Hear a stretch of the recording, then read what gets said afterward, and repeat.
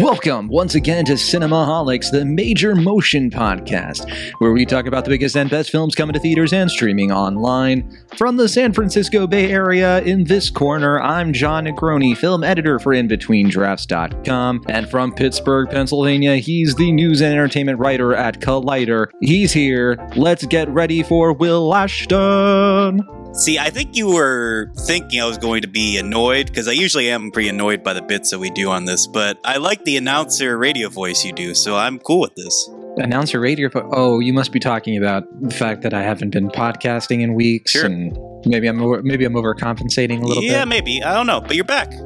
I'm back. I'm so happy to be back. Thanks for covering the show. Sure. While I was gone. If by covering the show you mean recording episodes but not publishing them. But then get swamped with work unexpectedly and not have a chance to learn how to edit, then yeah, I've been covering the show. I mean, it's always a learning process, you know. It's like, look, you felt like retiring, like Adonis Creed, and you know. Sure, back in the ring. I'm just glad you're back in the ring. Yeah, there you go. We're just going to do a quick episode here. We're going to talk about Creed 3. Quick because we don't have a ton of time, but also because, you know, this movie's been out for a minute, and we're coming to it a little bit late. We're recording this like several days after it's been out, and people have been watching it, so we're coming at it with our perspective, right? I just watched this movie since I got back, and how fresh are you on Creed 3? When did you see it? Like last week? No, it's been a couple weeks since I've seen it, because I saw it like a week or so before it came out. So I think I'm You've been sitting on it. Yeah, I've been sitting on it. Yeah. I hope that's a good thing. I hope that's giving you time to reflect, you know, on your review. So. I know you said in particular you're curious about what I think of Creed 3. I don't know why, but maybe we'll get into that. Yeah, no, I mean, for a number of reasons. I don't know exactly where you stand on the Rocky/Creed films. Where I stand? What we've talked about, haven't we talked about Creed 2? Did we? I was trying to remember if we did, because it would have been in the timeline of us doing the show, but I thought because I was in that November timeline, and I know like that the weeks leading up to Thanksgiving are always kind of messy. We either do like 6 reviews in one episode, or we like miss out on 5 films. So I couldn't remember if we covered it, but we didn't discuss it for a long time, or if we just didn't cover it on the show. I feel like we did. We covered it in 2018, Cinemaholics podcast, episode 94. It was the same episode we covered Mowgli, Roma, and The Favorite. We talked about Creed 2. Yeah, that was that hodgepodge episode. Where my mic was there's also Vox Lux, Anna and the Apocalypse. Yeah. We really didn't hold back then. Yeah, well, that exactly proves my point, though, is that was just like, it was one of several films we talked about then. So I don't know if it was like, I think we kind of volleyballed the episode too, like I did a review and you did a review. I think Mowgli was the only one we both saw that time. So I don't even think you saw Creed 2 at that time. I did see it. I might have seen it after we recorded this episode. So if that's what you're remembering, sure. I don't know. I mean, I don't remember, to be honest. But in any case, maybe refresh me on how you feel about the Rocky/Creed films. Rocky franchise. Love it. Sure, me too. Came to it when I was a kid, but really got into Rocky more. Like Rocky 4 was the first one I watched. Okay. Because that movie came out in the 80s, but I remember seeing it around Christmas time. Somebody put it on, and it is one of those movies you can just kind of watch. Like, you don't really need all the context of the first 3 movies. But I remember watching the entire thing because for Christmas, my parents got me the Rocky anthology. So the first 5 movies. This was before Rocky Balboa came out. I think like a couple years before Rocky Balboa came out. And so I watched the whole thing. And then, sure enough, we did like a marathon, me and a group of friends, before Rocky Balboa came out. So we watched all the movies, and then we watched Rocky Balboa. And I mean, I love the movies. I mean, they're just, you know, the prototypical sports movie. You know, I've always found boxing to be this like very like pure form of like entertainment in terms of just like how basic it is in its rules and like how limited it is, but how that gives such a function to how visceral the fights can be. Like I like things like UFC and watching things like that, and kickboxing is cool and has its own place. But I always thought boxing was like such a primal sort of like structured type of fighting that I know not everybody's into, but I find it to be entertaining in its own way. Yeah, I mean, I would go up to say that right up there with baseball and basketball, it's one of the most cinematic sports out there. And I think a lot of that has to do with, like you said, there is a sort of primalness to it, that sense of, man against man, going against the odds, very, stripped down and basic, but also like each fighter has their own kind of baggage and story that goes along. It's a bigger picture that goes into boxing. It's not just like two luckheads or, duking it out, because that'd be, kind of boring. You could just watch that at any, Boston bar, if you just wanted to see two random guys fight. It has that story, you have to have that legacy into it. And that plays very well cinematically, of course, as well. I mean, my boxing movies, I love the Rocky movies, but Raging Bull's probably my favorite one. And I think with the Rocky ones, like you follow those movies for Rocky. You don't really follow, like the boxing to me is just sort of it's like when you're watching a superhero movie, it's like, yeah, you have the action scenes. Yeah, you have that stuff. But for me, like you're watching it more for the story behind Rocky. Is he going to make it? What's he going to do? Adrian, like all that stuff. And so it was kind of interesting transitioning from that to the Creed franchise, because that, like, okay, Rocky's a mentor. He's looking after the son of Apollo Creed, a son we didn't know about. And of course, there's all that drama that goes into it. And that first Creed movie, I think, is just an absolute win. I mean, it's so good. I think that Ryan Coogler, like, absolutely nailed it. He nailed what was great about the Rocky franchise, but put his own spin on it. Michael B. Jordan, of course, was just such a standout performer in that movie. It's always fun, like, rewatching clips of it. I haven't rewatched the whole movie since the movie came out in 2015. Have you?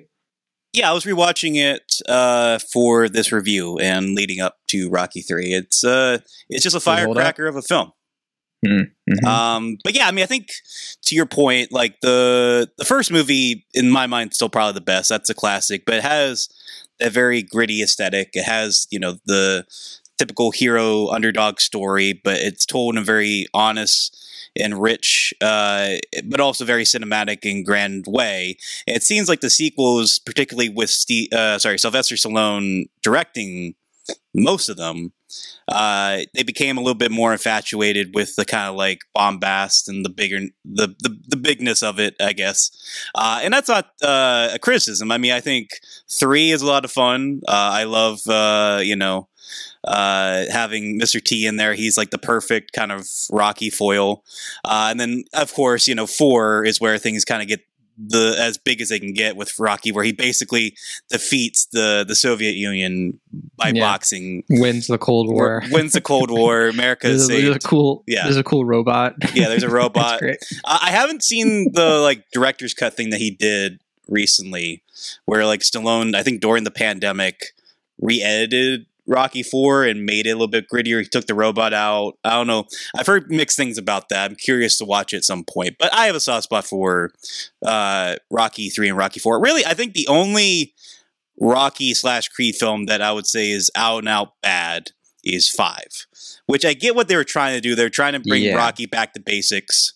They wanted that kind of gritty aesthetic with the first movie. They even hired the director of the first movie to direct that one. It just didn't work. It's just one of those things where you don't really need to get into it. It didn't work because the villain didn't work. And the whole thing, it's like, we're going to settle this on the streets. Right. And I'm like, oh, what? It's just dumb. It's like, I admire the attempt. Unfortunately, it didn't work out. I do like Rocky Balboa, though. I don't think it's up there with like the Great of the Great. I do want to rewatch at some point, but I really admire Stallone for pushing against what would be a kind of silly premise and actually bringing that gravitas that was meant to be in the 5th movie. Yeah.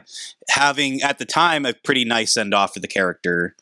It was a nice surprise too. Like, I don't think anyone really expected much from it. They were like, why is he doing a Rocky movie at this point in his life? Like Rocky in the Ring at like 60 or whatever. That's kind of ridiculous, but no, it works. I mean, it's a solid film. And then, I think these all sort of leapfrog up to Creed, which is really the the height outside of the first movie for this franchise. It really beautifully interweaves Rocky's story with this, legacy that Coogler is able to bring to the character, tying into his own themes about like fatherhood and, kind of making your own family and kind of finding a forged relationship with your own absentee father and just stuff that really gave it his own stamp, but also honored the legacy and what made that first movie so great in a really solid way. I like Creed 2. I think it's a respectable sequel, not super memorable. Stallone kind of dipped his hand, I think, into it maybe a little too much. Like, I feel like the rockiness of it, as much as I love Rocky as a character and I love Sylvester Stallone and his performance, I feel like he kind of overshadowed the film too much to the point where it kind of took away what I thought was interesting, where it was kind of a pseudo Rocky 4 where you're focusing more on the kind of like Drago protege and then kind of paralleling that story with Creed and like having like, these two sons of like these, famous boxers and their story. But Rocky kind of gets in the way there and it kind of undermines the Drago-ness of it a little bit for my taste. But still a solid sequel, but it definitely made me curious to jump ahead into Creed 3. This is the first one without Sylvester Stallone at all. He's credited as the executive producer, but from what I can tell, he has had no creative involvement with this film. It's the first one without Stallone in it in any fashion, like outside of, we never see him. He's only mentioned a couple of times. And when he's mentioned, it's not really the person, it's more the legacy. Right. Like people are bringing him up as like a statistic, if anything. I think there's a little bit of like archival footage, but that's it. Like that's all you see of Stallone or Rocky. Is there I don't even remember that. I think it's like very briefly in like one of the news things. Like maybe he's in the background or something, because they do a couple flashbacks to like fights from the first two Creed movies, and that's it. Yeah, and I remember. That was the thing outside of this being Michael B. Jordan's directorial debut I was most curious about. Like, I think it's for the film's benefit that they've moved away from Rocky, because I just think like with Creed 2, without giving away what happens, I think they tie that up nicely. Like, I just don't really know what else you can really do with that character by that point. Like, either you kill him off or you just have him like a starry cameo, but it's just like Rocky never dies. I know, but like, I mean, theoretically, you could have had like, Adonis like in a moment of weakness coming back to Creed and you could do a cameo, but I think it's to the film's benefit that they were just kind of like, let Rocky be. It's just, I mean, here's my hot take. I feel like there's a moment in the movie where it kind of felt needed a little bit. Like there was a little bit of a moment where we need the character to go to his mentor here. I'm sure they reached out to him and maybe like there was an issue. There was like a weird sort of I think a conflict between him and Irwin Winkler that had to do with previous stuff. But either way, I mean, it feels like the script kind of probably called for it. On the other hand, you could easily read into it and be like, well, you know what? Maybe this is one of those movies where like Creed's his own mentor. he doesn't always need to go to crawl back to Rocky. Like you could make that argument, sure. But what this movie okay. No, I was going to say, I mean, that really dives into what I find fascinating about this film, but I don't want to jump ahead because that gives more into it. So go, what were you going to say? Well, I was going to talk about, let's say, like the setup for Creed 3. What I like about it is that it moves away from like they were originally going to do like a Clubber Lang thing. It's like the son of Clubber Lang. And they're like, no, like, we just did that with Drago. Like, why would we like that? I mean, why would we do that again? Like, ridiculous. I would probably love it, but I don't think it's necessary. It kind of continues the problems that were had with maybe Creed 2, where it's still too much in the Rocky shadow. Like Creed needs becoming too much like Star Wars. It's like it's just these characters are all related to each other, and that's the only thing that like the story ever. No, right? Yeah. Instead, I think the movie is trying to tell its own story. It kind of this to me reminds me the basic setup of Creed or Rocky 5. But it's kind of remixing Rocky 5. Like, what if Rocky 5 was good? That's kind of like where this is coming from, where it's sort of like, all right, Creed is now sort of, it's kind of mixing things because like Creed, he's retired. He's done. He had his big moment. The movie starts with this big fight that's been a long time coming. One of his longtime rivals. He's a heavyweight champion, undisputed, all that stuff. And we kind of jump ahead a little bit, and he's kind of living the retired life. It's very much like Rocky and Rocky 5 and not quite Rocky Balboa. He's not that old, but he's certainly like past his prime, I think is the idea. And there is this backstory that we don't know much about. Like, we know that he's gone through like tough times. We know that when he was adopted essentially by his father's wife, not his biological mother, she was kind of like pulling him out of like a bad situation. And in this movie, we dive into like, well, what was that bad situation? Like, what was going on? And it turns out that there was a childhood friend who was also a boxing prodigy, somebody who's like a big brother to Adonis.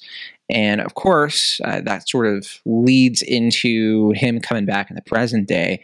And he's been in jail for a long time. And he kind of sees that the life that Creed has lived has been the life that he wanted.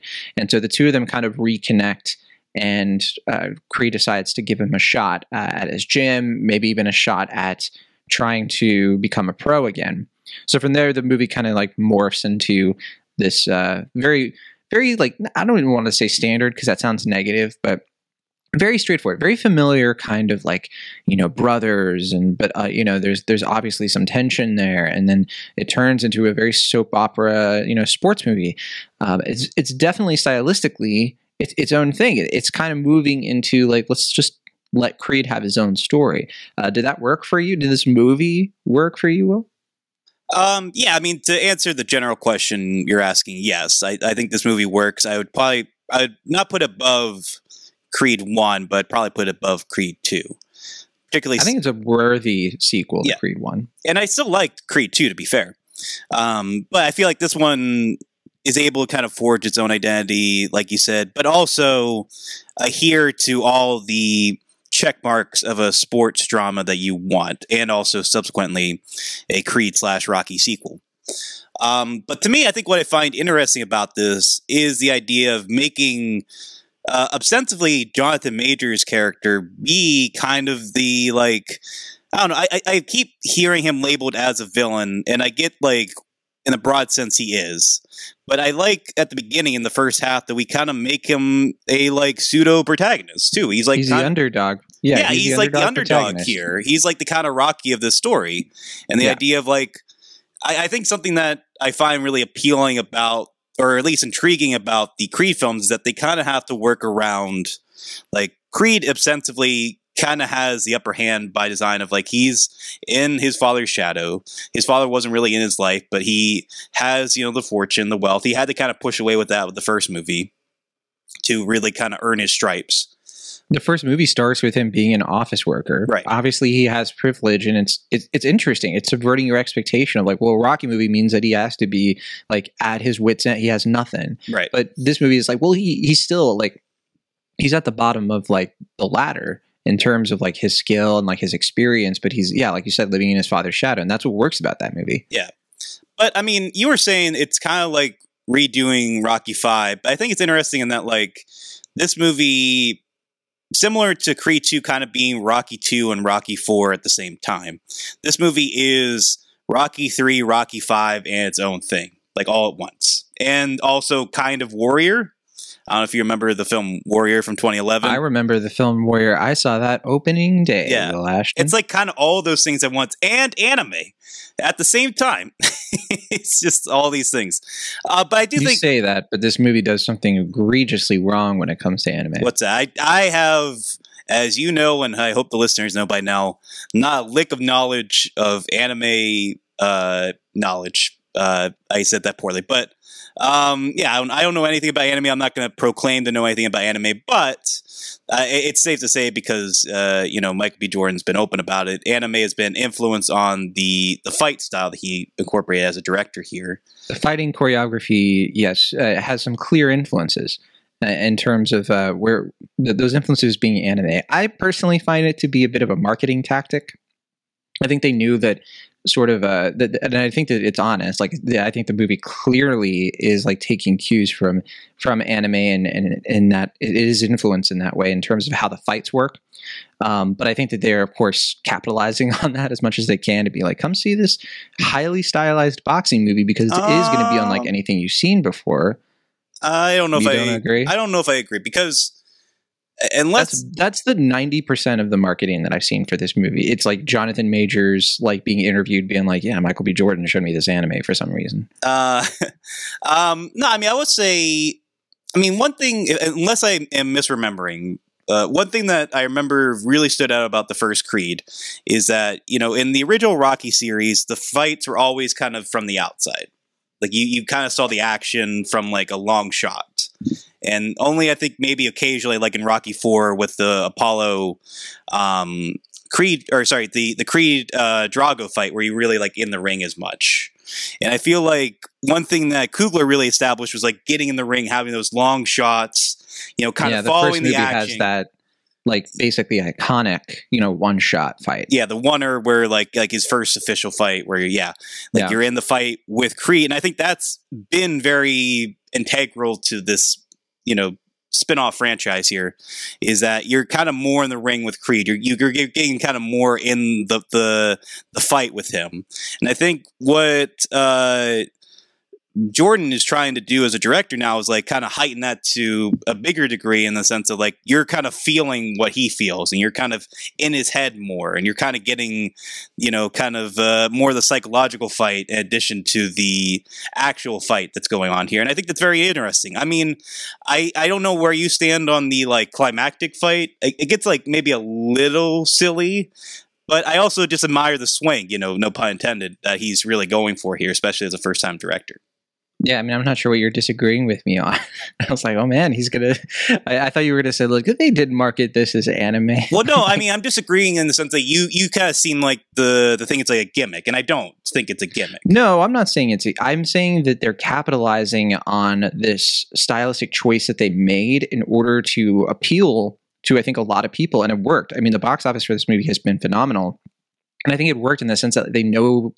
Like, I think Jordan tapped into something that I think because of his age, because he did grow up in a certain time where anime is a stronger influence on people of our generation. You and I are around the same age as Michael B. Jordan. It's something that I think like a lot of older directors just wouldn't get. And I think that he knew using that as a sort of like, hey, like I did bring this style into it. And I think it might be a little bit overstated in terms of what he does with it, especially because he didn't write the screenplay. But understanding that like sports anime is extremely popular. Like, there are some sports anime that's out there right now, besides the ones that come through in this movie, that people like younger than us are just like swept up by. And I think that speaks to them finding a way to bring Creed 3 to that audience. But here's the problem. Because I'm watching that and I'm just like, okay, cool. Like I like the idea of like watching a boxing movie where it's not just going to be this sort of like static, just like box. I don't remember any of the fights in Creed 2. Like I remember the two big ones from the first one because I think that it's Coogler. Like I think that he just really set those apart. And then Creed 2, I don't really like. Creed 2 does have kind of similar to the third movie where I think Drago and his son are kind of like the underdog protagonists of that one too. That's all that really comes out from that movie for me. And also like Creed, he's having a kid with Tessa Thompson. What's going to happen? That's all I kind of, and Rocky gets sick. There you go. But then this third movie, I think the fights do stand out. But here's the problem. And you're going to be like, oh, of course, John, why didn't I catch that? The movie opens in 2002. And, we're with Creed, young Adonis Creed. He's, something like 12 years old. Who knows? Sure. And he's in his bedroom and I'm just like, oh, there's anime posters on the wall. How fun. That's obviously like a nice little, like, oh, he wanted to put those in there to be like, yeah, and get that in your head. There's anime. And then we see a Naruto Shippuden poster. Sure.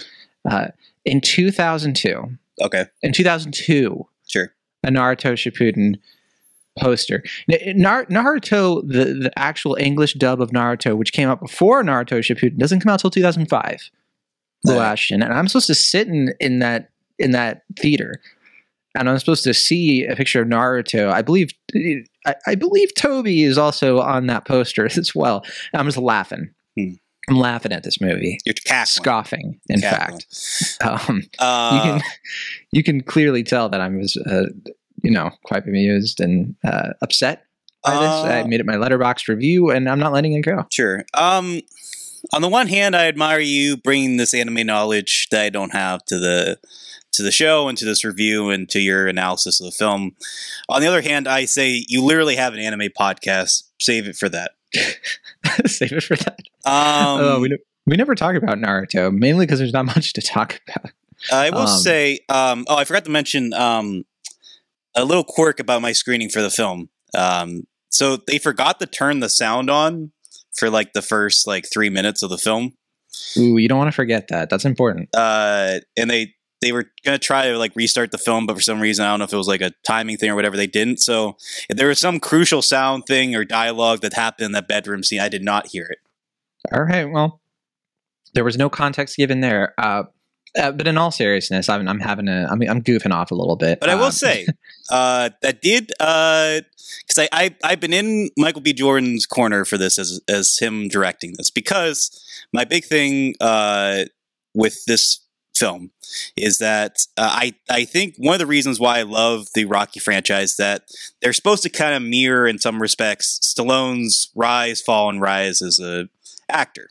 You know, like they're very personal films for him in that respect. And I think that's why he feels kind of slighted. He's been kind of talking on social media some gruff about how he feels kind of betrayed by Michael B. Jordan. And I get it, because it's very personal for him, and the films are meant to mirror his own kind of struggle and rise as an actor, and subsequently writer and director.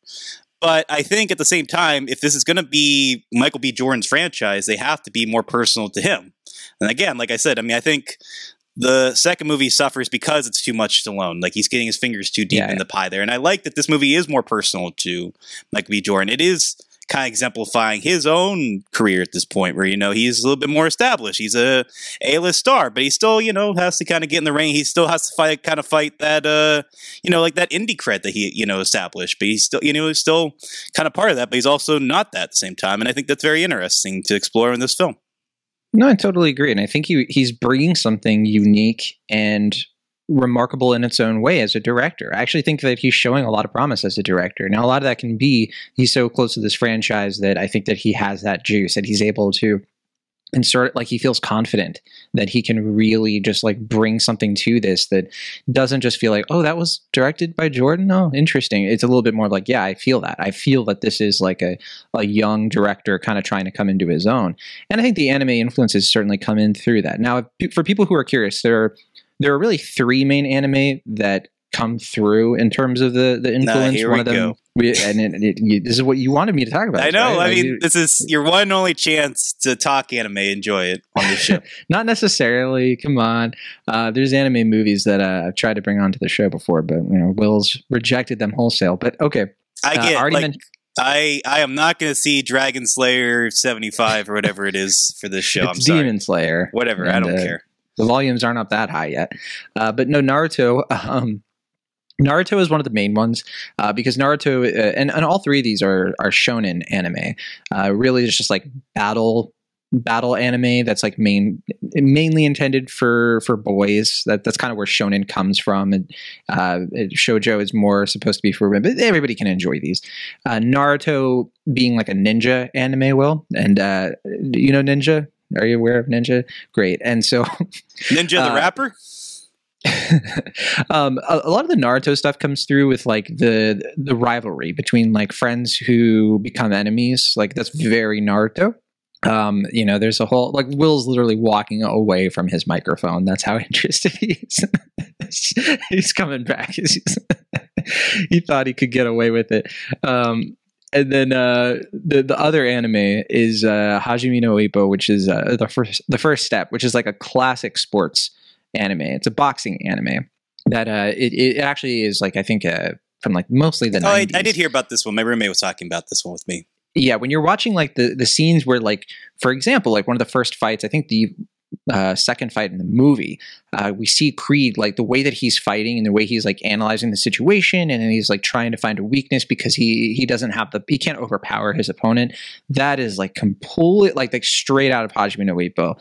Also Naruto is also about like trying to outthink your opponent and use strategy and things like that. And bringing that to boxing actually is a really interesting thing to do cinematically. You know, like what you were saying before, it's like boxing is such a cinematic sport. I like that Jordan is looking for new ways to put a spin on that. And then you have Dragon Ball Z, which is the anime that I think he also brings to this a little bit. You also kind of have the like enemies but friends kind of thing. But then you also have like this stuff that happens toward the end where it certainly becomes like more personal and like the big swing like you're talking about. I loved it. And I didn't think that people would dislike it as much as they did, or that it would be that polarizing until after the fact. And people are like, "That was weird. I didn't get that. Why did they do it like that?" Polarizing? I've seen a bit of polarization, a little bit of like, "Oh, that doesn't work." The two main criticisms I've seen in this movie, one of them I agree with. One of them is that I think that this movie is too short. It's a good movie that I think needed extra time. Because they really rush a lot of the developments that happen. Yeah, I was going to say, I mean, I think the big issue is that like you need like 10 extra minutes. Like, I agree it's short, but it doesn't need to be like, I like that it is like 2 hours or so, but like I saw some people being like, it needs to be 3 hours. I'm like, no, not 3. It need to be like, 10, 15 minutes would have been solid. It just, I don't know if they needed, like, I don't know if it was like a producer thing or whatever, if Michael B. Jordan didn't have final cut or whatever. But yeah, it seemed like a director's cut might be the way to go there. It seemed like they cut the movie down to under 2 hours just briefly, and it seems like they cut it in that like kind of fall to grace moment, and it seemed like there's just some stuff there that could have been benefited from just extending a little bit more, and that I think that's where the result is that the first 2 acts are kind of front loading the whole movie, where like I think that the climax is still extremely effective, and I think that the final fight is what it needs to be, but at the same time, like there's some story threads that I thought were really like underdeveloped here, like particularly with Creed's family.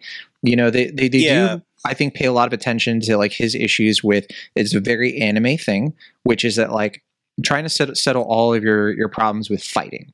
And like what's interesting about battle anime is like sometimes those fights do come down to like a conversation, and the movie kind of tries to weave that in, which I thought is interesting. I mean, I am curious, like, was that really part of the screenplay? Was that Michael B. Jordan's influence? But there's other stuff like with his daughter, and like things going on with Tessa Thompson's character. Not sure if she's doing the right thing by letting other people perform her songs. Like a lot of that stuff is introduced. I think like the movie like really kicks off strong with like, here are some of these like other plot threads, and then it just lets those things dangle a bit and not really resolve in as satisfying ways I think it could have. Yeah, I mean, I think the character who suffers the most here is Bianca, Tessa Thompson's character, in the sense that I think she's, one of my favorite things about the original Creed. I think her performance is fantastic. I think that character is really strong. It's not just like Adrian 2.0. She's her own person. She has her own struggles. But yeah, I think in this one, they set it up strong. And then that's where I feel like the first half is stronger than the second, in that, we have this idea of like Creed has been throughout his life kind of settling his issues physically, but there's obviously a lot of stuff he's tormented with internally that he can't really express fully, not even to the person he cares about. And there's also some interesting stuff where it's like he can be more open with people he doesn't know as well, as opposed to the people he loves, and like that's kind of a bigger struggle for him, and that's a very interesting kind of thing. And there is like a very nice, tender like bedroom scene with Bianca and Creed, but I don't know. It just feels like that kind of just got introduced. It's an interesting idea, and then just is underserviced by a film that's, I think, a little too busy to really bring that to the forefront. Yeah, and I think that's what that extra time could have done, because I think the other arcs work quite well, particularly Creed's and Dame Anderson. Dame Anderson being the Jonathan Majors character, and I think that like, to me, Creed stands out more as an interesting character in this movie than I think he has since the first one. I think the second movie, his arc just wasn't as interesting. It just wasn't as like, like you're saying, like clearly like he's been trying to settle all of his problems with punching his way through them. And that's really what the Rocky movies have kind of been. And this movie kind of like twists that around. And is a little bit like, sometimes that doesn't always work. Sometimes you do need to actually like confront this stuff. And I think there is some even more bold and audacious things they could have done with this movie to really land that home. It kind of goes the safe route in terms of like where it goes in the end, but still it's such an effective movie that I think that you can easily forgive it. And I think that, looking at the box office, it's clear that like people are responding to, yes, like this is, you can have like a formulaic sports movie, just add some real style to it, make the arcs stand out and be the unique part of the movie, and people are going to show up. Yeah, I mean, I think the heightened element is really playing to the film's benefit, because that's the same with like Rocky 3. Like that was able to be kind of heightened compared to the kind of more downtrodden second film, Rocky 2. And yeah, I mean, I think it plays definitely to the benefit. I do think as a director, some of the more character focused moments, I feel like Jordan's maybe not as assured. Like it kind of dives into, like you were saying before, kind of soap opera melodramatic moments, which I don't think work as well as the heightened fighting sequences here. And I think that just him not being as confident as a director to allow kind of more moments to breathe and kind of be quiet and tender. But at the same time, it's not like those moments are absent. And I think a lot of that, something I'm surprised we haven't really talked about so far, is Jonathan Majors' performance, which is, I think, fantastic. And it's such... I've pushed about him so much already in 2023, and Sure. I want to hold back a little bit. Okay, well then I haven't. So it's such a breath of fresh air after that third Ant-Man movie, where he's so stilted, so wooden. Before my most recent Scream screening, I described his performance to another critic as like if you put Marlon Brando and A Streetcar Named Desire in Spy Kids 3D, which is kind of funny because Stallone is in that film. Oh, nice. But yeah, I mean, I think this movie, he's like, yeah, absolutely a character. I think he gives the right amount of gravitas. He plays it up well, but he's also, there's that pathos there that he really brings as like, you know, having like a, you know, heavyweight actor, again, no pun intended, just playing this role and giving it a lot of emotional depth. I think the movie does somewhat underservice him in the second half again, just because they kind of cheapen his story to be a little bit more kind of, I guess, quote unquote villainous and make it a little bit broader. But I think there's just some really intriguing stuff with him in that like first half of the film where he is more like conflicted, and you don't really know like, okay, like I want to root for Creed because he's a guy I've been following for this franchise, but at the same time, like I kind of get where, you know, he's coming from, and he has a point. Yeah. And there are certain things the movie does to kind of over villainize him at a certain point that I wasn't cool That's what with. I'm saying. Yeah. Yeah. And I was like, you know, you don't have to go that far. But I think they do bring it back around, which I appreciated. But it was certainly, it was one of those things where I think that, again, that extra 10, 15 minutes could have helped. I don't know. Again, I think that just Jordan maybe just not being as confident as a director, he kind of heightens it in a way that I think if that was kind of more morally gray, that would have been more interesting to explore. So I think I get the choice because I think that, yeah, he wants to make sure that like you're building up to a fight where like Creed has to do this. Yeah. And because that's, if you don't do that, then yeah, it does start to feel a little bit like, why are we fighting? Right. Yeah. And again, I mean, at the end of the day, I think this really works best as just a slick, solid piece of blockbuster entertainment. Like this is just a really overall fun, entertaining film. In addition, and it's just a solid sports movie. It's like good, you know, popcorn entertainment, but it does have some good character moments. I think, you know, show up in a pretty good film. I feel like there's room to make a great a great Creed sequel here. I don't think it quite lives up to that, but it's really solid, and I'm excited to see what Jordan does next. I hope he directs more, and I would like to see him make Creed 4 if that comes to be. I think it's a better theatrical experience than it is a movie. And that's not to say anything bad about it. You know, it does what it sets out to do in that sense. I think that's what Jordan wanted. And I think he does add some like greatness to a movie that turns out to be quite good. But yeah, I agree with you for the most part. And look, I've said it before, I'll say it again. I mean, Jonathan Majors, he's just like, to me, definitively one of our best actors right now. Like he's proving it again and again, like even in weak material, even in, you know, movies where he doesn't have to go all out. He's doing that. And so, yeah, I think that he's having a heck of a year already. You know, get ready for magazine dreams. Yeah. Yeah. I was gonna say, I mean, do you really think he's going to be saddled to Marvel movies for the next 10 years though?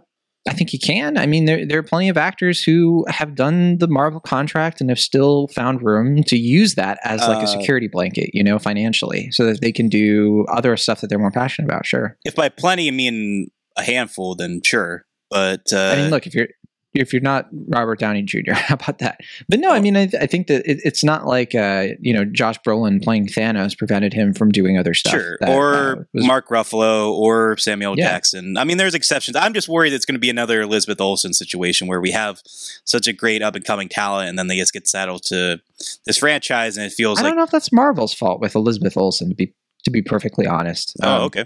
That's I mean, there's more going on there. That's a conversation for another podcast. Yeah, probably. Because I don't think she's in that many of the movies anyway, and like I don't think. Yeah. Anyway, that's the whole. Well, fine. We can do Brie Larson then, if you prefer. I guess if that's a better comparison point. Still, I would still say that Brie Larson's making choices that have. I don't know. I wouldn't put it on Marvel necessarily. Anyway, we don't need to talk about Marvel. That's not necessary here. Yeah, why'd you bring up Marvel, Will? Well, it's because Jonathan Majors is in a Marvel movie right now. Mood down. Anyway, yeah, good movie. I think we can play the Rotten Tomatoes game at this point. Yeah, I mean, I'm trying to think if I was spoiled. I think at one point I was spoiled on the Rotten Tomatoes for Creed 3, but that was like nearly a week ago because we're recording this late. So I think I'm fresh enough, ironically. Sure. I did have one more point I'm going to make about Creed 3, actually. Real quick. What's the deal? You know what really sets it apart from Creed 2? What's that? And what makes it closer to a real sequel to the first one?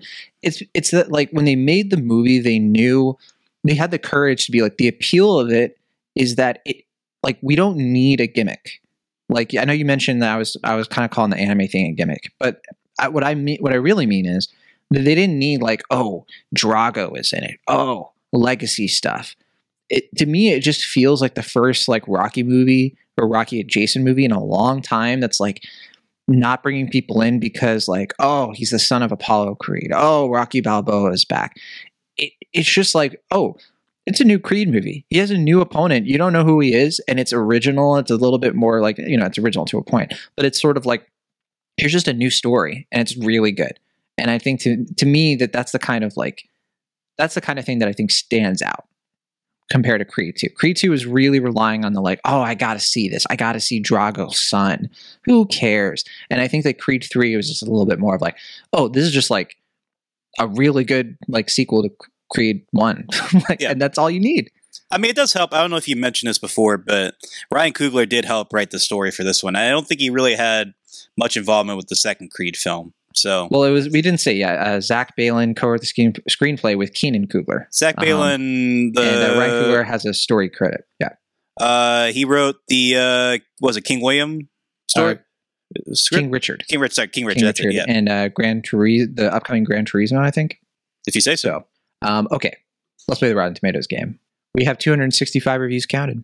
Will Ashton, what do you think the Rotten Tomatoes score is? What do you think the critics are saying about Creed 3? I think it's high. I don't think it's as high as the original Creed, which I think had like 95 or something, like a really high score. Deservedly so, too. This one, I think it's more in the 80 range, like maybe high 80s, but 80s nonetheless. I'm going to say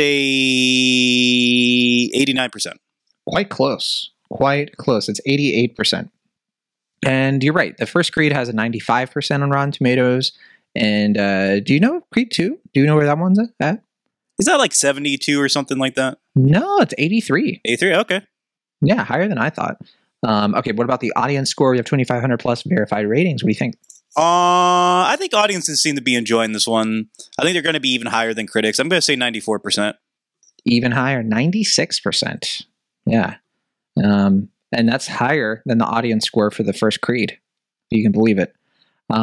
Although that one has like way more ratings counted. Sure. So, but people love anime. They do. They really do. Except for me. But I do like Creed 3. Maybe someday. You'll come around. Don't count on it. All right. Let's cinema score. You haven't been spoiled on that one, have you? I don't think so. What do you think? For some reason, I'm feeling like it's like a B+. It's not. It's an A-. Okay. I don't know. For some reason, I thought you would guess that low. I don't know. I in my head, I feel like for some reason. Pleaser. What was that?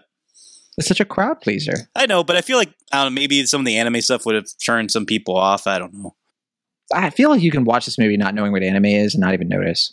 But I mean, maybe you just mean the final fight, like how stylistic it gets. Yeah. Yeah. Okay. Fair enough. I do really like the last shot in this movie, by the way. I thought that was really nice. Yeah. Same. Okay.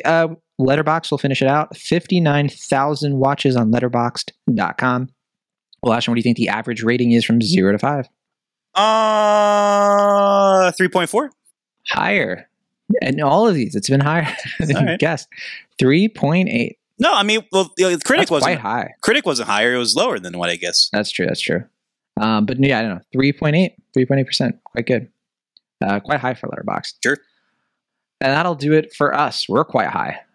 Too high to keep going with this podcast. We need to take a break. Thank you for listening as always. We'll be back next week to talk about Scream 6. Hopefully we'll be back on like a regular schedule after this.